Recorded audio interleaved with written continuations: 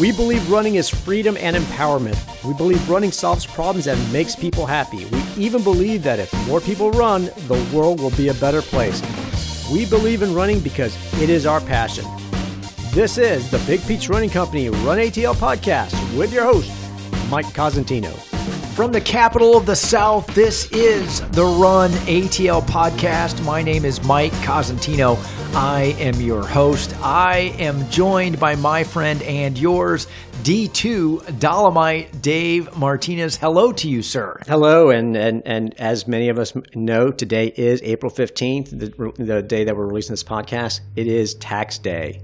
The tax man cometh indeed. For those of you who are thinking right now, oh my goodness, I have not yet done those preparations, you are more than welcome to hit the pause button and get to it. For those of you who have already done so or filed an extension, you should listen on. D2, you look like someone who is probably anticipating a chunky refund from our friends at the Internal Revenue Service and Georgia Department of Revenue.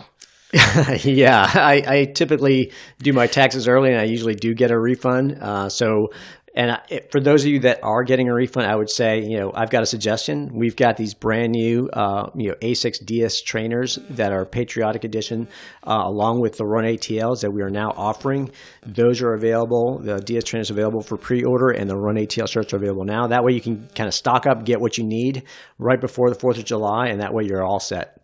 That is great advice. I heard earlier that Georgia is a top 20 state in terms of residents who have their money held by the federal government. So lots of refunds coming back to the great state of Georgia.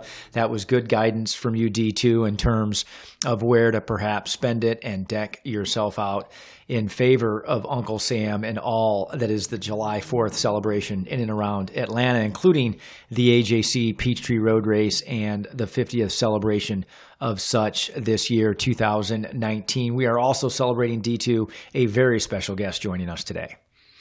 Yeah, that's right. We've got John Bingham, the Penguin. The Penguin, yes. For those of you who are not familiar with Mr. Bingham, he is known as the Penguin, and he is described as many, many things. But one thing that's particularly cool, D2, I think this might be our most ever quoted featured conversation. You need not go far on the World Wide Web or to Goodreads or where you might get your quotes. One of my favorite, the miracle isn't that I finished.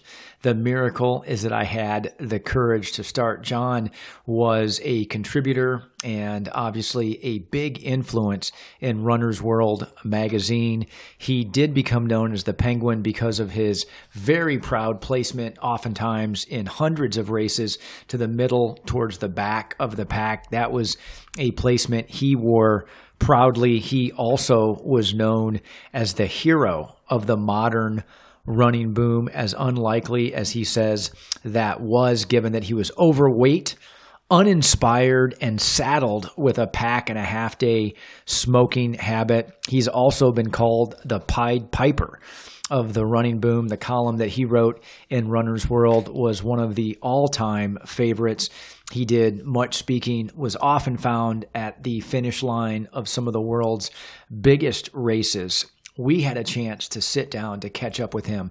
We had not done so in quite some time. In one of the instances when he was passing through Atlanta, he had spent some time in our Brookhaven store. So this was really cool for me to catch up with him now 5+ years later, not only see what he's doing, but to realize that still very much to this day, he is inspiring tens of thousands of runners and walkers with that can-do attitude and spirit, as well as giving very thoughtful advice as to how we can all get better. For those of you who want more, we'll put this in the show notes. He is an author of 5 books. Some of them you've heard before, even if not knowing they were his. The Courage to Start, Running for Mortals, No Need for Speed, and The Accidental Athlete most recently. These are titles easy to find with all kinds of good advice, D2, contained therein. So we will delay no longer, D2. We are going to get to this conversation, inspiring you, me, and all of our listeners with John the Penguin Bingham right after this brief message. Congratulations to everyone that got into the lottery and will be joining us and the rest of the 60,000 participants on July 4th. Now is the time to start thinking about what you'll be wearing down Peachtree Road that morning or later that evening enjoying the fireworks. That's why we have the Patriotic Asics Gel DS Trainer 24. There are limited quantities available for pre-order and we expect these to sell out.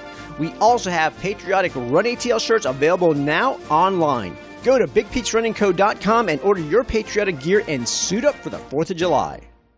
And welcome back to the RUNATL podcast. And for sure, the emphasis on back is there for a reason that we will celebrate today. Not the only, for sure. D2, we oftentimes hear the expression, whether it's in this audio journey, in our stores, or just at a local race, back of the pack. And sometimes it is said with enthusiasm. Other times it is said perhaps even with a little disdain. But we have someone who is going to give us all we need to know why we should celebrate not just the back of the pack, but everyone from start to finish, as we indicated in our intro. Today we have John the Penguin Bingham with us. John, thank you so much for taking some time with us this afternoon. Absolutely, my pleasure. Thanks for having me. Well, and John, we mentioned this when we first reached out to you and had the good fortune of someone suggesting you for our conversation. You've been in Atlanta with us previously a number of years ago. We had the good fortune of hosting you for a book signing in one of our stores. And I mentioned that because I think it sets the stage for those who are not as familiar with you as what D2 and I are. Almost 20 years of chronicles, well more than that now, for your own journey that has inspired literally millions of others. But with every great story and every terrific journey that is taken, there are some initial steps. There is a beginning. So as that place to start, when you think about the earliest days of you launching into this lifestyle, what still comes to mind all these years later? What comes to mind, and now I've been running for almost 30 years. It's hard for me to believe that I've been running for that long. But what comes to mind is what it is for everybody. It literally is that first step. It's the unknown. It's the stepping off into the abyss. There's a lot of excitement about getting the gear and getting the shoes and figuring it all out. But there is still this sort of terrifying moment when you're there and you're by yourself and you have to step off. And I think, I never want to forget how much courage it really does take to take that first step. Well, and one of the many quotes that people, in fact, in a recent relocation of our Decatur store, we made the decision to put quotes on the walls, in the dressing room, even in the restroom, of people who inspired us and we knew would inspire our guests. And one of those that's up there and obviously attributed to you very, very regularly and rightfully: the miracle isn't that I finished. The miracle is that I had the courage to start.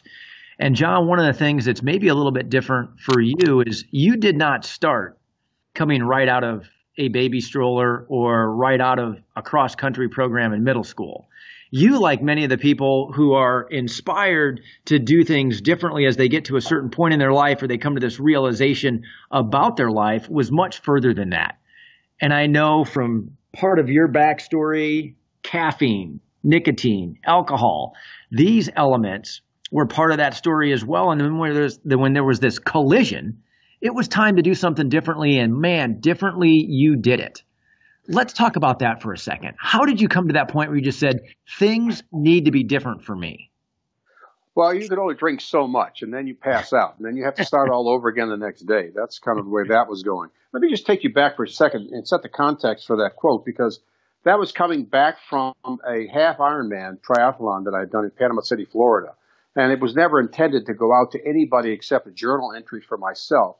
And what it contemplated was that why it was that I wasn't surprised that I had finished, because I had trained well, I was prepared. I was absolutely dead last, but I wasn't surprised by that. but it's what I referred to earlier. It's that idea of standing there with a bunch of athletes, because I certainly didn't consider myself an athlete at the time, and probably never did. But then gun goes off and off you go. So there truly was a miracle. It wasn't that I finished because I was prepared. The miracle was that I had the courage to start. But I think for me, like a lot of people, life kind of goes on. I was in my early 40s. I had good jobs, but I was miserable. I mean, there was just no way that I could convince myself that there was enough joy in my life to sustain that kind of lifestyle. And I had a guy that worked for me who was a bicyclist who was always happy. And through that conversation with him, I realized that he found that joy in movement. He found that joy in activity. And I thought, well, maybe he's right. And I tried a little bit of bicycling. That seemed to work okay. And then I tried just getting out there and taking a few steps, tentative at the time, mostly walking, a little bit of running. And the activity is what hooked me on it. It wasn't being fast. It wasn't going far. It wasn't any of that. It was just the movement, the sort of movement of my own body with my own 2 feet. That's what fascinated me. And frankly, that's what kept me interested all those years. Well, let's talk about that movement. And this is maybe a really predictable question, but one that our listeners would be upset with us if we didn't ask. You talk about your 2 feet. That might mean those 2 webbed feet of yours, or what is it that gives us the backstory for the Penguin and that nickname that has stuck so wonderfully for all of these years? Well, that's actually a true story. It's not like we got together with a focus group and decided, well, what's a character that we can use to make this happen? At the time, I'd been running for maybe 6 months. I was up visiting a friend in Appleton, Wisconsin. And in the downtown streets in Appleton, Wisconsin, there's a little store called Gabriel's Furniture. And I was running along the street, and their window is just offset a little bit. And I looked in that window, and I saw this guy running.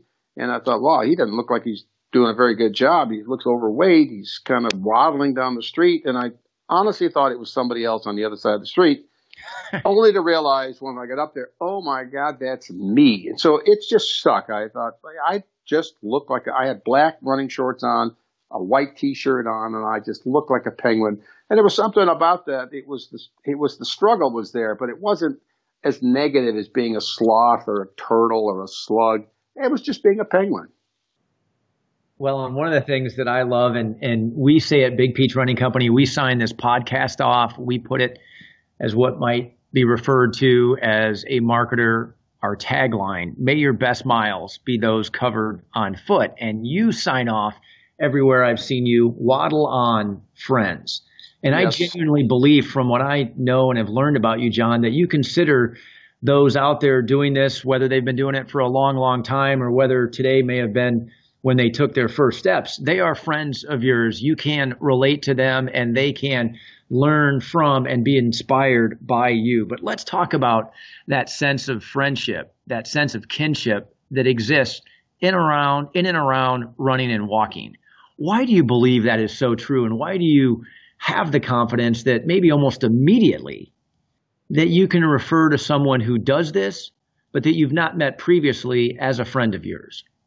I think the reason why running and runners can find that sort of common space to be with each other is that there's a truth and an honesty in running that you don't find in most of the rest of your life. When you line up for a race or if you go out for a club run, I usually get invited to go do these club runs, and they would, the organizer would say, oh, we know you're right about being slow, but you're probably really not slow. So they would all take off, and there I'd be. And that's what I mean. There's an honesty about it. You're only as fast as you actually are. It doesn't matter how fast you say you are. It doesn't matter how important you are in your field. When the gun goes off or when that run takes off, that's who you are. And I think that's what attracted me to it. I was in an academic career where, people have fancy degrees and that's what they want to identify. And so they would separate themselves. Runners don't do that. Runners are, hey, you're out here, I'm out here. We're both on the same track. We're both in the same weather. There's an honesty and integrity about who you have to be as a runner. And I think that's what made a difference for me.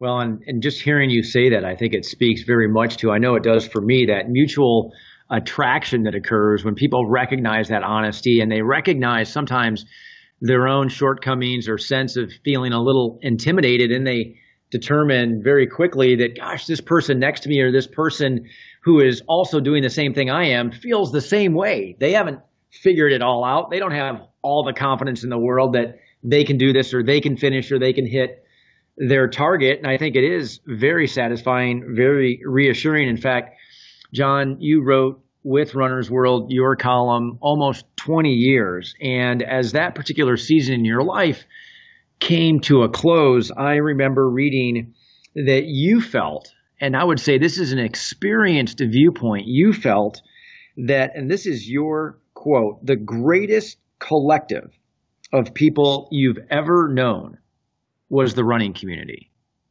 Maybe with a couple of examples, what gives you the sense that that was the case? And maybe as a somewhat predictable, maybe even selfish for running store geeks like D2 and I, what would you say about whether that's still true today? Well, it's a great question. And it does sort of transcend everything that I was fortunate enough to do in my life as the Penguin. You got to keep in mind that there is this community out there. And when I got involved in that community, that's when it really took off. The truth is, I was never as interested in running as I was in runners. And the only way you can be around that wonderful group of runners is if you're a runner. You just have to go out there and run. And so I was willing to pay my dues. I was willing to do the training. I was willing to do the things that I needed to do individually so that I could be a part of that wonderful community of runners. Now, I was fortunate in that my life took a turn, and with the Runner's World column and in invitations to go to running events, running specialty stores like you, I got a chance to meet not only the sort of run-of-the-mill runners that would have certainly been me, but I also got a chance to encounter some of the really upper echelon runners. For everybody, the current ones, Meb and Dina, and of course Frank Short was there, Jeff Galloway. And I realized that there was much more about them that was similar to me than the difference between our paces. I had a wonderful conversation with Khalid Kanucci about training. And he and I, world record holder at the time, he and I talked about our training as training partners would talk about their training until we got to pace. His easy runs were done at a 6-minute pace. I couldn't even get close to a 6-minute pace. So I think that's it. We're really all the same. We're accepting the same challenges, the limits of our body, the limits of our minds, our willingness to do what's necessary to make whatever progress we think we can make, and then accept whatever progress we are able to make. It's exactly the same, whether it's you and me or whether it's a world-class athlete. Well, and you and I were speaking before D2 fired up the mic that similar to that sense, even when Khalid was setting the world record in Chicago and running that race quite regularly, now to today, that there is very much a mindset that makes the Penguin as relevant now as it was in 1996, in 1998, and 2001, because whether you're someone who was not even around during those years or someone who has tracked with you all of these years, people have this desire to better themselves. It is not generational. It does not go out of style. There may be things that are different between how I choose to better myself than how you do or how D2 does or how someone who might be younger than the three of us is. But bettering ourselves is pretty universal. Is that true? And is that part of why you're just as relevant in 2019 as you were in 1999? Yes, I think to a certain extent that's true. And not to be disagreeable, but in the early stages of that second running boom, I was fortunate enough to have that forum where I could be a voice for people like me who very often were in their 30s or 40s, sort of early on in their careers, or even mid-careers, who had been told when they were younger that they were never going to be athletic, that the athletes didn't look like them. So these people it was a mindset that said, no, I'm going to do this, and you're not going to tell me I can't do this. And the running industry did not embrace me. They did not embrace that second running boom right away. And so I think there was a sense in which they had felt like they had to fight for the opportunities to run the events that didn't have the course closing at a time when they could never meet that time. And so when that happened, I think this generation that came behind that sometimes had the idea that it had always been this way. Oh, I can only run a 5-hour marathon? Well, surely I can just sign up for every marathon that I want to. That wasn't always the case. And now I think we've come back to exactly what you're saying. I think people have realized that to do it well, to challenge yourself, you have to be willing to do the work. If they're not going to just give you that medal when you cross the start line, you actually have to get to the finish line. And that, to me, is the most exciting thing about where we are right now, is that I feel like we've sort of come back around, as I said, almost full circle to this idea that anybody can do it. Anybody who's willing to do the hard work can do it. Anybody who's willing to be patient can do it.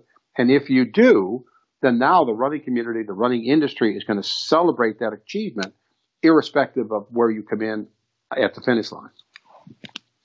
Well, and first, I can tell you that you are always welcome to be disagreeable, because I know how that tends to open up conversations. And I know from just doing my research and having followed along your submissions into the greater market and run space, that the way that you tend to say, I'm going to be disagreeable or I'm going to challenge that, is in a way that seems fully respectful. So let's talk about where you've had to do just that. You know, I take a title of an article here, The Man Who Ruined Running. You can probably guess who they're talking about, because yes, that was an article about you. The creator of the slow running movement. People like Craig Virgin, who are more elite athletes than what any of us having this conversation ever maybe aspired to be, who would say that level of runner does not deserve the same level of attention or perhaps fanfare that someone at the front of the pack does. And I think you, as that voice for so many of us, said, I'm going to be disagreeable about that. And we're willing to take it on. So let's talk about when you hear those comments that might suggest you've ruined running.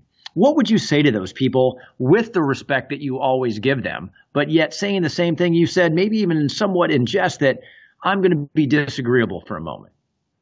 Well, there was a wonderful New York Times article a number of years ago, and I was the photograph that accompanied the article. I was wearing a T-shirt that I had made up specifically for that article that says, I'm slow, I know, get over it. And you have to be, and I'm fortunate, I guess, that I'm that bullheaded that I thought, you know what? I'm out here. I'm training. I'm doing all I can do. I'm just slow. And that being just genetically slow is not a reason to deny me the opportunity to find the best in myself, whatever that is. If the best in myself is a 4-hour and 45-minute marathon and I'm willing to work hard to do that, no one should be able to deny me that. And that's what, as I began to process this, as I began to be exposed to more and more of the elite runners, and they began to understand, wait a minute, this guy's not saying that he's just going to turn up and he's overweight and he's a smoker drinker and he just wants in on what we're doing. He is willing to do the same work we're doing, and he expects to get the same accolades for doing his best. And I think that's one of the things that sometimes is misunderstood about the whole Penguin mantra, which is that I'm not telling anybody to go slower than they can. If you can run a 2:15 marathon or a 2:30 marathon or do it. If that's your challenge, that's great. But if your best, your honest best through your effort is a 5-hour marathon, then that's your best. And you shouldn't get complicated by saying, well, I suck because I can only do a 4-hour marathon, because really, once you get past about 2:05 or 2:06, everybody sucks. Well, and I think that is where this intersection lives. We talk about bettering ourselves, and then we talk about the expression back of the pack.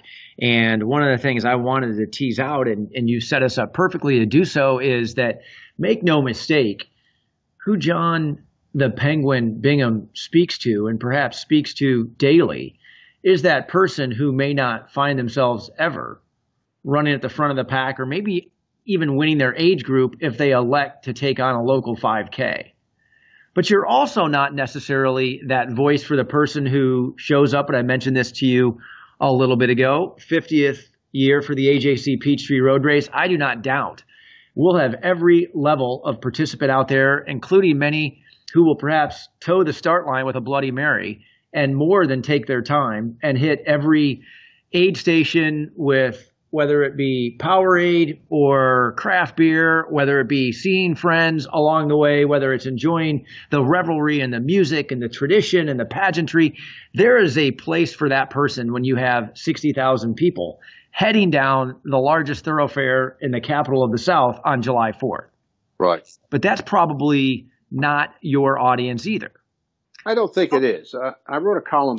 I was very fortunate over the years to become really very good friends with Frank Shorter. We were on stage a lot, and I learned a ton from him.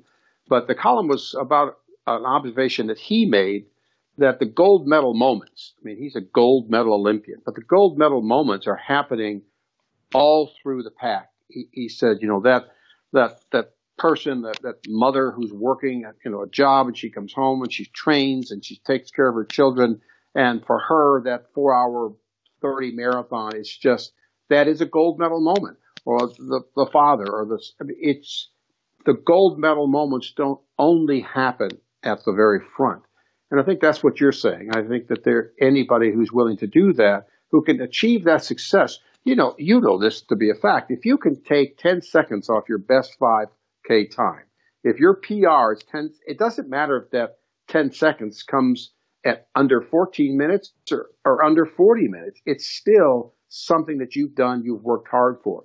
So yeah, I'm not 100%. I understand that there are participation races where you show up and you do whatever you're going to do, and at the end of it, they give you a medal. But no, that is not the people I've been trying to speak to. I've been trying to speak to the people who are willing to do the work to change their lives, and just suggest that if you are willing to do that work, you should be celebrated for doing the work. Well, and let's talk about doing the work. And John, one of the things that to do here on this podcast, sure, we talk running, and hopefully we give both inspiration and information. We talk about our pillars being those two things alongside encouragement and empowerment. And one of the things that I think is so cool about your story is it's not just that you have this terrific way of connecting with people like me who need to hear these things, but you also have a story of your own that exists alongside the running that is so cool, because it is a perfect setup for anybody who says, my running is part of my own growth, or my fitness routine comes alongside of me trying to get the most out of me, or me trying to get the most out of every single day. I know from your own account that at one point you felt like, well, my goodness, this would be terrific, but my guess is I'll be a band instructor or I'll be a music teacher. And now here we are all these years later, and something that you're doing and continue to do so well was never part of your occupational plan, or perhaps anything that you ever studied to be able to do. You've authored 5 books. You've done a column for a major publication for decades. Like you said, you're sharing the stage with greats of the sport, and you now have opportunities that we'll talk about on this podcast that include appearances, that include different endorsements. This is not what you originally set out to do. So for those who want to say, my goodness, what does tomorrow look like? And could it ever look much different than what I thought it would? Your answer would be tomorrow is going to look really, really good, but you've got to be open to the new. How do you do that? How do you kind of just leave yourself out there to find a passion and pursue it the way you have? Oh, thank you for asking that. But I'm going to give you actually a serious answer to that, because everybody knows, and I've talked about this a lot, everybody knows that there's a phone call that you could get that would make your life change for the worst instantly, just instantly. We all know that phone call is out there, and some of us worry about it, every day. What people don't accept is that there's also a phone call out there that can change your life for the better just as quickly. And that's precisely what happened to me. I had been doing these little silly Penguin Chronicle things on the Dead Runner Society. At that point, it was a mail merge kind of thing. And I got a call from Amby Burfoot, editor at the time of Runner's World magazine, asking me if I would want to do a column for Runner's World magazine. I mean, that time it was almost the exclusive kind of source for that kind of stuff. Well, being a freelance musician, I said, sure, I can do anything if I can only do it 8 times. So that phone call is what changed my life. And what you're saying is also true. You have to be willing to say, okay, this opportunity is here. I'm now teaching at a small university in Tennessee. Am I willing to give that up to pursue this other passion? And in my case, the answer was yes. I understand that it can't be true for everybody, but if you're willing to take the opportunity that's being handed to you, there's almost nothing that you can't do. People are afraid, just back to the courage to start. People don't want to take that risk. People don't want to give up the security of knowing what they know. And that's fine. And I don't criticize those people. But if you're willing to just say, you know what, I'm just going to throw caution to the wind and take off down this path, you're going to be shocked at what you find. Well, I'm going to stay here for a second. One thing I'll do that I had not thought about previously, D2, I would publicly suggest that all of us, regardless of where we are in our running journey or how much time we've spent with Runner's World, would give them credit for the way that they put some of these personalities at the forefront because of their ability to relate to so many others, not suggesting that we have to be winning races or setting world records. John, one of the conversations we had earlier this year that made me think of this was with Bart Yasso, and recognizing that similarly, he just has this terrific way of relating to so many others. And he had maybe a more athletically accomplished background than what some would by the time he was really at the height of his contributions to Runner's World. Right. But what I think the two of you share, and same with my interactions with Amby, is this unbelievable, this beauty of making others feel like they're the only ones you want to learn more about as it relates to their own personal journey in and around the sport, as opposed to selling more magazines, getting more readership for your column, determining how many subscriptions or online clicks that you get just because of that conversation. And that's a special characteristic. So now thinking about that journey that you've taken in terms of finding this occupational calling of yours, for those who might be right now going, okay, I get it on the running thing, and whether I need John Bingham's inspiration every single day or not, what I could really use is some good advice as it relates to knowing whether or not I am in the right spot, the sweet spot for me and my particular career or responsibility. What is it that you would say to that person? Well, it's a great question, and I don't know that there's any one right answer. I think if you're miserable, that's a pretty good indication that you're not doing what you're supposed to be doing. If you found a passion, and I think that passion can be in engineering, it can be selling shoes, it can be writing columns. If there's a passion in your life that addresses your needs, and that's fine. My only two real passions in my life, and a third was sort of music, but that was more of a profession than I would call a passion, motorcycling and running. And virtually every epiphany I've ever had, every sort of that moment of clarity that people talk about, has come either on a motorcycle or on a run. And I think if you're having those kind of moments, and you're willing to listen to your own voice that says, wow, I need to be doing this, or wow, I need to stop doing that, you can make those life changes actually very quickly and pretty seamlessly. But you have to find something that gives you that moment of clarity. In my case, it was running, or in motorcycling. It could be woodworking. It could be any number of things, but you've got to find that whatever that is for you that allows you to have those epiphanies, to allow you to have those life changes.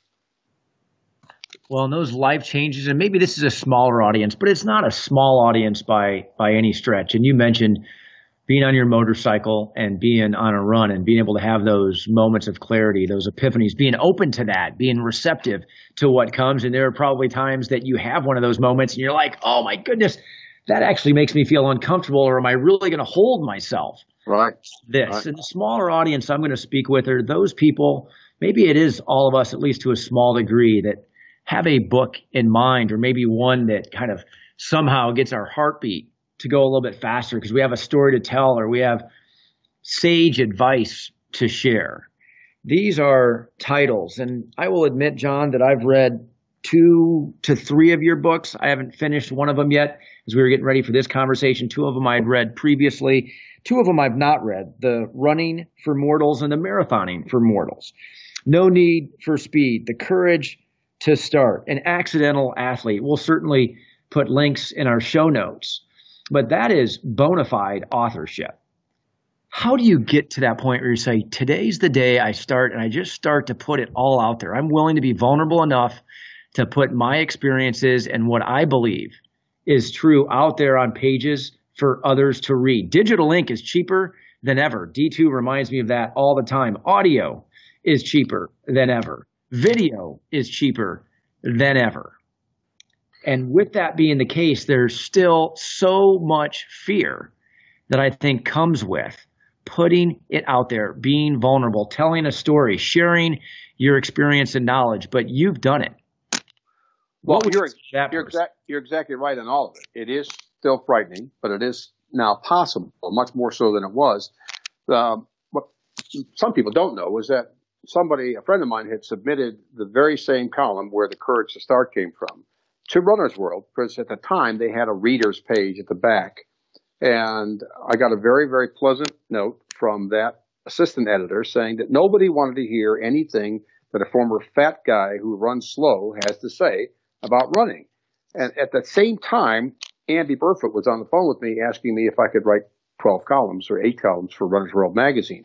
So at that point, there was a barrier. I mean, you had to get over, the doors were closed. You could bang on the doors, but unless somebody opened the door, you couldn't get your thoughts out. You couldn't get your feelings out. You couldn't get your opinions out. In the digital era, I mean, anybody who wants it, it's a good news, bad news. Anybody who's got a thought about something, if you go back to the 90s, if you wanted to learn a half marathon training program, you probably got to go buy Hal Higdon. So you got to go buy Jeff's book, and maybe eventually you're going to buy mine. But now, if you type in Google half marathon training programs, you're going to get everybody's brother-in-law that says, this is how I did it. So there's no restrictions on who can write what and who can have an opinion. And I think that's part of what you're saying is true, that you've got to have, here we go again, the courage really to just simply start expressing it. If you've got a book in you somewhere, start writing that book. There's no right or wrong way to do that. I am a manic writer.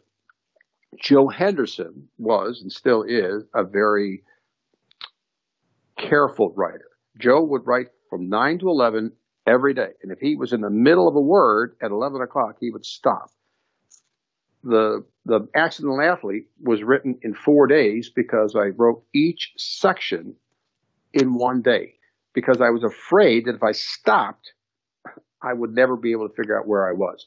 So that's the other thing. You have to just understand that your way of doing it, whether that's writing or talking, that's right for you. There's not a right or a wrong way to do it.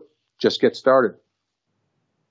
That's awesome. I love the fact that you tie in the courage and the just get started, because the life advice applies to whether it's writing or running, but so many other things. And I hope people hear that, whether it has to do with being a better parent, whether it has to get started with learning how to read music or play music. It's always been there, but it's never been pursued. I mean, that just get started, and that just exhibit the courage. It goes way beyond writing a book and running a race. It kind of bleeds into everything we think about and maybe ultimately elect to do. One of the greatest surprises for me, and I think as I've gotten older now, you begin to reflect on these things. But, the book, The Courage to Start, which has now been out there for a long time, been out there for 20 years. And I have gotten so many notes, emails, and things like that, how people have used that book. It's exactly what you're talking about, The Courage to Start. I've had ministers tell me that they've created sermons based on something in that book. I know from talking to, and I've gone and talked at addiction centers, people who are trying to break an addiction, that idea of having the courage to start to change their lifestyle. This is really what it comes down to. So I never intended the book to be anything than just sort of gentle musings about the kind of fun things that were happening to me. But I've come to recognize now that people will read into that whatever they need in order to change their own lives. And so whatever you decide to write or you decide to say, it doesn't really matter. What matters is what people read into it, what people hear when they hear you say it. Wow. Awesome. Well, and what a perfect setup for where I was going to go. You were kind enough to say, I've been doing this long enough, or I think your phrase was, as I've gotten older, we all do, regardless of whether it's somebody on the high school cross country team right now who has many, many, many years of running ahead of him or her yet, we can look back. And so maybe this is akin to asking you to choose some of your favorite children. So I might be putting you on the hot seat unfairly, even unnecessarily. But at the same time, recognizing how deep your experience is and how wide of a net you have cast in this lifestyle. I think I would be remiss if I didn't ask some of these things, some for fun and some, quite frankly, because I know there's a lesson. Maybe the lesson I take will be different than what D2 would or one of our listeners might. But as we think about something that you believe, you've said, you've written, you've shared, for somebody who isn't going to be able to get all of what John Bingham has done fast enough, but they should go to one place right away because you believe it just has the greatest application or seems to impact the most people based on what you've learned on your own journey. What is that from all that you've done, all that you've shared, all that you've written, all that you've said? Where would you say this is really the essence of who the Penguin is? Believe it or not, it's not hard to do that because and it's not that I decided that this was the case. It's just that over the years, this is what has been told to me is the case. And that is, and it started off in The Courage to Start towards the end of that book, and then it followed up with No Need for Speed. And it's what I call the circle of success. And this, as it turns out, is something that really has distinguished what I was talking about from maybe what others were talking about. And that is that success is cyclical. It's not linear. And the circle of success is inspiration, which I've defined as very easy. Inspiration for most of us is like falling in love in high school. I can do it 10 times a day. But that's got to be followed up with perspiration, which has got meaning you've got to figure out how you're going to do whatever it is you're going to do, whether it's, again, going to be an engineer, whether you're going to start a running specialty store, or whether you're going to become a first-class runner.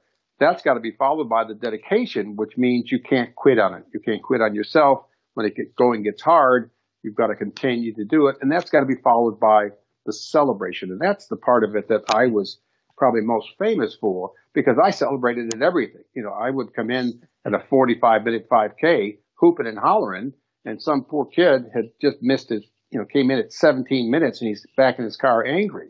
So I think that's of anything I've written or talked about. It's this idea that it's a continuous circle of success. You've got to go from inspiration to perspiration to dedication to celebration. And then that celebration should trigger more inspiration, more perspiration, more dedication, more celebration. And if you just keep on that wheel going around and around and around, you're going to be amazed at where you end up. Wow, that's awesome. And obviously you still are very much a practitioner of that. So, okay, next question. If you think about all the events that you've been to, whether it's an expo or a finish line, whether it is close to home or far away, do you have one activity that you would recommend? Gosh, if everybody could do this, the world would be a better place. I've got to give you two. I know you asked for one, but I'll give you two. One is give you that latitude, John. The first time I ran the Chicago Marathon, which I think was in 1997. I grew up in Chicago. I spent a lot of time being an idiot in Chicago. And to have run those streets of my hometown as a marathoner, I think I finished in just a little over 5 hours. But that was a monumental thing for me because I got to see the city with my own 2 feet as a runner, as an athlete. And it was a very, very special time for me to experience it that way. So that was certainly one. And the other one was running the Marine Corps Marathon in 2001. Because, 9/11 and all of that, and we went by the Pentagon and see that destruction. And I thought, what a contrast, the juxtaposition of all of us out there running and being together and feeling this sense of community. And then, the sort of horrors of what happened there. So they were both very, very emotional for me. The quick story on the Marine Corps, I got back, I finished the event, and I went into the VIP tent, and there's the commandant of the Marine Corps, as hardcore Marine guy as you can imagine. And I just started crying. I just said, I can't believe that you would have done this for us. We're just a bunch of runners. And he said, we take this as seriously as any other mission. We do this on purpose. And I thought, that was it. This guy respected us as runners, fast or slow. And what more could you ask for? Wow, that is awesome, and I love the fact that you said both. If nothing else, personally speaking, my first marathon was Chicago as well, and 2001 and September 11. We've talked about it on this podcast previously. It was part of why Big Peach Running Company ever came to be. So hearing you link that to this great sport, to our great country, and to the men and women who serve, as well as the men and women who participate, is an awesome, awesome reminder and dose of encouragement. Okay, before we let you go, one last question, and then one thing I'd love to get you to comment on as we look at John Bingham kind of going forward, waddle on, friends, as we might say. And the question that is not intended to be hot seat, but is intended to get all of us to think about what we look at down the road. What is it that you've not yet done in and around this great lifestyle that you just have to find time or make plans to do? And then alongside that question, John, I believe with all that you've done and with the personality that you've shared with us, with the life that you've lived out in front of us, you're someone who believes everybody should have something to look forward to. And so whether our desire would be the same as yours when you say, well, this is still on my list, or this is still something I intend to do, what we can relate to is the fact that having something to look forward to just makes sense. So to start with, what is still on your personal bucket list in and around this pedestrian active lifestyle? It's interesting because I think I'm going to give you an answer that maybe not be exactly what you had hoped for. When you start to become a runner in your early 40s as a drunk, overeating smoker, that first 5K, I never expected to finish a 5K and then to finish a 10K and then a half marathon and have done 45 marathons. So I don't look forward in the sense that there's more I want to do, more I have left to do, some bucket list thing out there. I look and think, holy smokes, I have been the luckiest guy in the entire world that I found running at that stage of my life, and that I have been able to do all of these things that I never could have imagined doing. And the only reason I got to do them, whether it's running the events, getting to meet people like Frank Shorter and Jeff and all the rest, the only reason that happened was because at one point I took one step forward down my driveway. So there really isn't a looking forward that I want. I never had a plan. You need to understand that. There was no plan for the Penguin. I just sort of rode that thing and followed it wherever it led, and I'm doing the same thing now.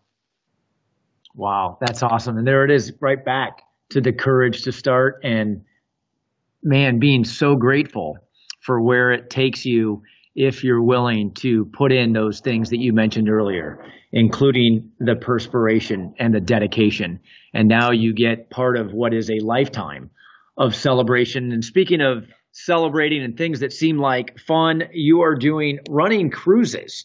I see that you've teamed up with Marathon Expeditions, the Ultimate Running Vacation, the next one coming up not too far into the future this summer in Alaska. How does someone get that responsibility? That seems pretty cool, to do something like the Great Alaskan Running Cruise and others that take all of what I would assume are runners and walkers to some pretty cool destinations, and they probably get healthy doses of both good food and inspiration to burn those calories. Yeah, it actually started back in 2002, I think it was. Runner's World did a cruise right there in Atlanta. The Cruise Authority at that time, is now the Cruise and Vacation Authority, thought at the time they were going to do a celebrity cruise, and I was there, and Frank was there, and Amby was there, and George Hirsch was there, and it was fine.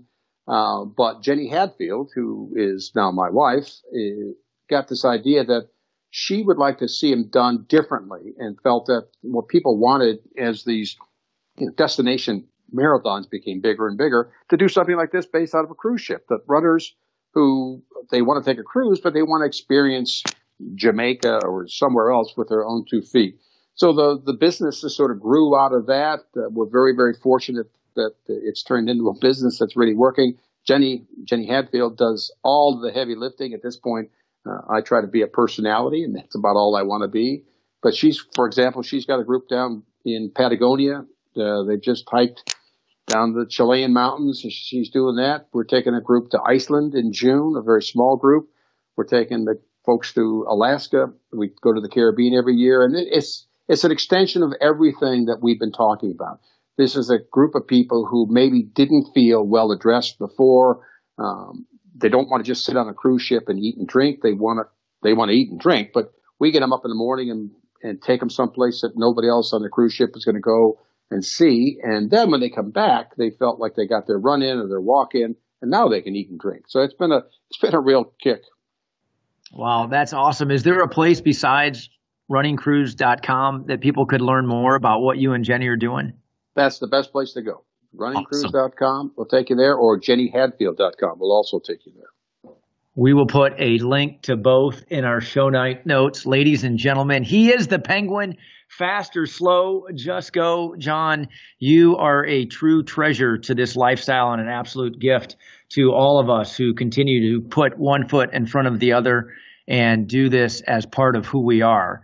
I'm going to let you have the last word. We're going to go to a break right after this. But as a way to encourage all of the great city of Atlanta and all of us as Atlantans who are Run ATL, what would you leave us with? I'm going to leave you with a secret that very, very, very few people know. And that is the tagline, Waddle On Friends, came from the Saturday Night Live, party on, Wayne, party on, Garth. So again, it wasn't that we sat there and came up with a focus group. For some reason, when I wrote that column, that must have been very popular. And it just came out, Waddle On Friends. And so it all ties back to Saturday Night Live and Wayne and Garth. And it's just the celebration of joy. And I think that's really what I want to leave you with. It's all out there for you if you're willing to have the courage to start. Super cool. We'll be right back after this very brief message. You've got the right shoe for you, but maybe you're still getting blisters and your feet aren't too happy. The source of your discomfort may be the socks you're wearing. Cotton is rotten. You need socks made from synthetic materials that wick away the moisture that can lead to blisters. Big Peach Running Company carries a variety of styles and brands, including Features, Balega, Swiftwick, and Injinji. Every sock is buy 3, get 1 free. Mix and match brands and styles, it doesn't matter. You'll save 25% when you pick up 4 pairs of socks. Keep your feet happy and stock up on socks at Big Peach Running Company. Welcome back to the Run ATL Podcast, D2. I love how I feel after being around John Bingham. Yeah, I mean, one of the things that I like about him is that he's an everyday person. He's not an elite athlete. He's a runner, just like anyone else. And those that probably don't consider themselves runners, I think that's who he appeals to. That's his audience. And that's why a lot of people find him relatable.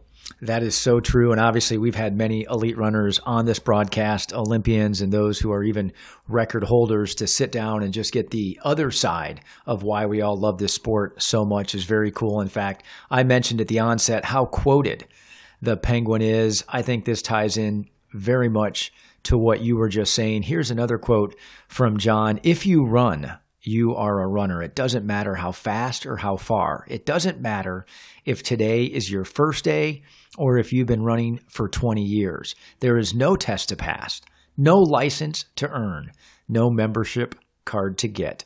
You just run.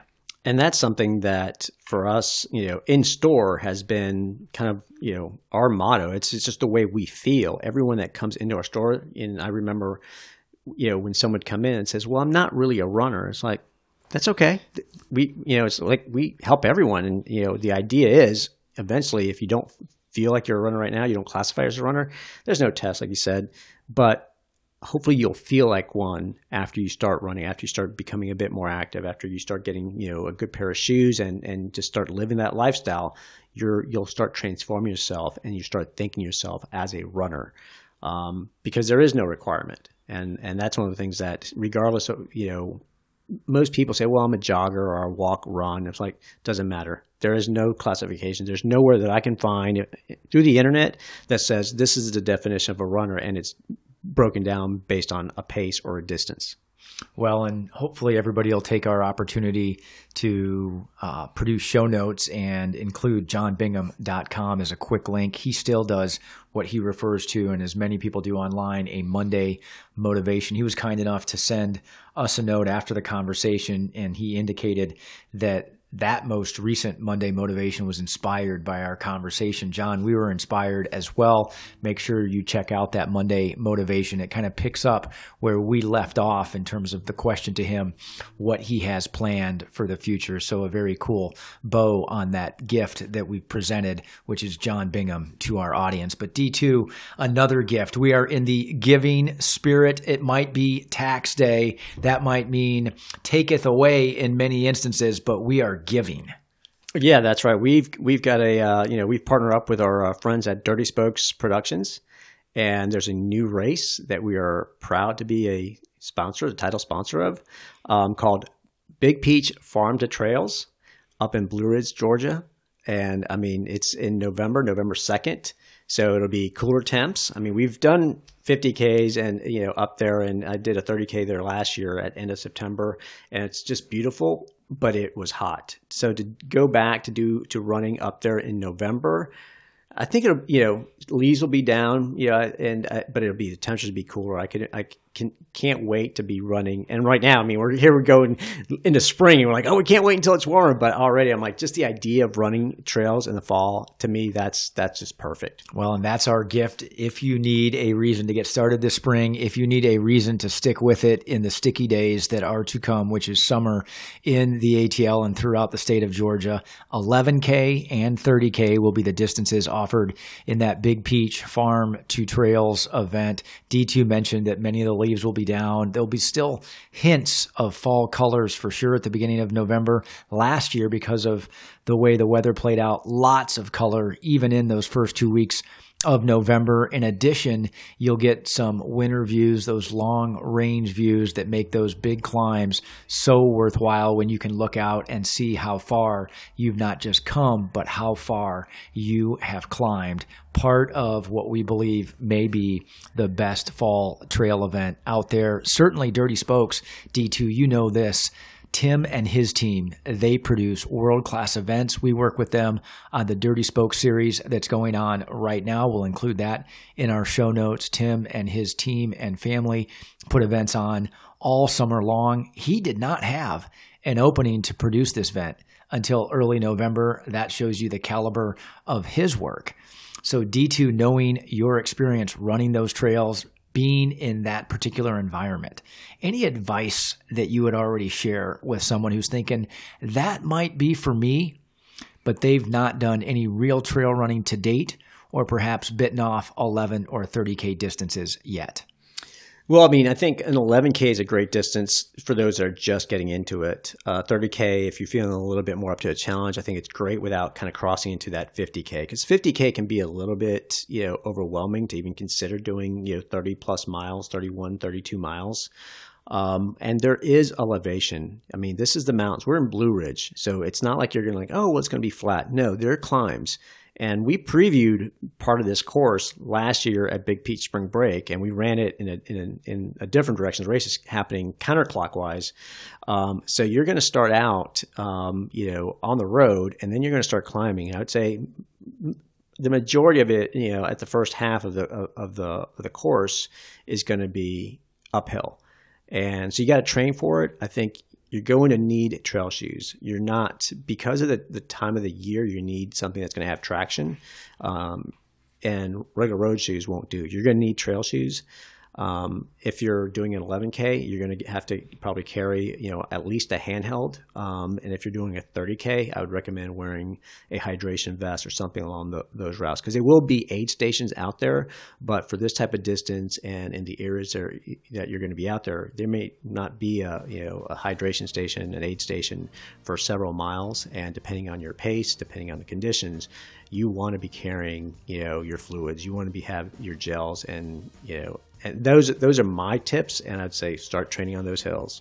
That is terrific. The last tip that I will add, and the reason that we're telling you about this on April the 15th, is there are very limited registrations. Tim's races always sell out because of our agreement with the U.S. Forest Service. Only 300 spots available. Marketing for this event, registrations for this event started on April 1st, and I believe very firmly we will be sold out long before we get to the beginning of November. So think about it, make the commitment, take D2's tips to heart, and then do what I am suggesting, and that is sign up now if you want to be assured a spot at that start line in Blue Ridge, Georgia on November 2nd. D2, we don't have to wait that long before we come back together. As always, I love spending this time with you. Special thanks to John the Penguin Bingham for his time with us. And for all of you, we so very much appreciate you joining us on this enjoyable journey. As we say, as we certainly mean, in the meantime, may your best miles be those covered on foot. Hey, y'all, if you enjoy our podcast, let us know. If you have topic suggestions, questions, or guests you'd like to hear on the RUNATL Podcast, email us at podcast@bigpeachrunningco.com. That's podcast@bigpeachrunningco.com, or connect with us on Facebook, Instagram, Twitter, and YouTube.